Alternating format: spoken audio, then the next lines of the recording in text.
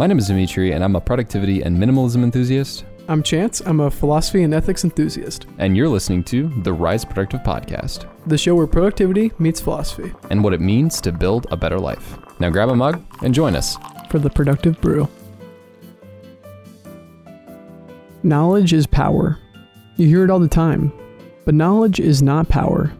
It's only potential power. It only becomes power when we apply it and use it. Jim Quick.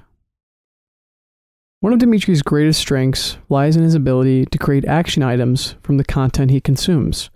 After watching Hamilton or The Greatest Showman, I found Dimitri blasting the soundtrack for weeks afterward. After watching me train on the stationary bike, Dimitri learned about the benefits of biking and spent extra free time in the saddle.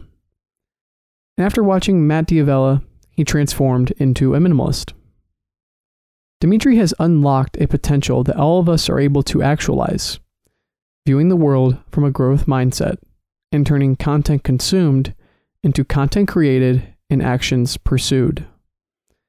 By viewing each piece of content as a means to find a new quote, explore new music, or cultivate a new habit, we interact with the artwork like the artist interacts with the world, by noticing the beauty and genius written between the lines.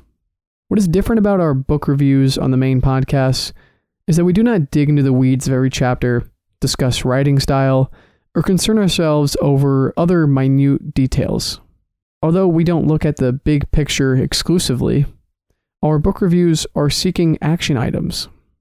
When we score a book, part of our calculation revolves around the questions: what habit creation did this book spark? What actionable items did I walk away with? Hence why something like The War of Art by Steven Pressfield received a poor review. The book is gritty, full of one-liners, and the audiobook has the most distinctive voice that is now burned into my skull to this day. Yet, there were no action items. Pressfield delivers a beautiful metaphysics of resistance and productivity, but I didn't walk away with any new idea on how to complete my work or overcome resistance. Contrast this with something like Deep Work or Atomic Habits, two books I discuss consistently on the podcast because they are both full of actionable items. Deep Work by Cal Newport explores the power of the flow state and how to tap into this energy in our working lives, and Atomic Habits by James Clear delivers a concrete blueprint for habit formation. Hence, these books received the highest scores of our book reviews. These books changed our perception of productivity, inspired new action items, and turned us into better people for it. All this to say, find the action item behind every piece of content you consume and every experience you live out. Upon reflection, maybe you realize you love the serenity of the mornings when you wake up early, or maybe you love the mental clarity you find after a brisk walk.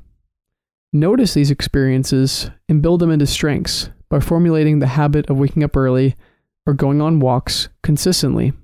View life from the lens of the content creator, extract the action items from life's beauty, and build the foundation of a better life through better habits. Thank you for listening to this episode of The Productive Brew. Be sure to leave a review and any comments or thoughts you have about this episode or any episode of the podcast on Apple Podcasts. Also, if you enjoyed this episode, you can get this as a newsletter transcription if you head over to riseproductive.com/newsletter. For now, thank you as always, and we will see you in the next one.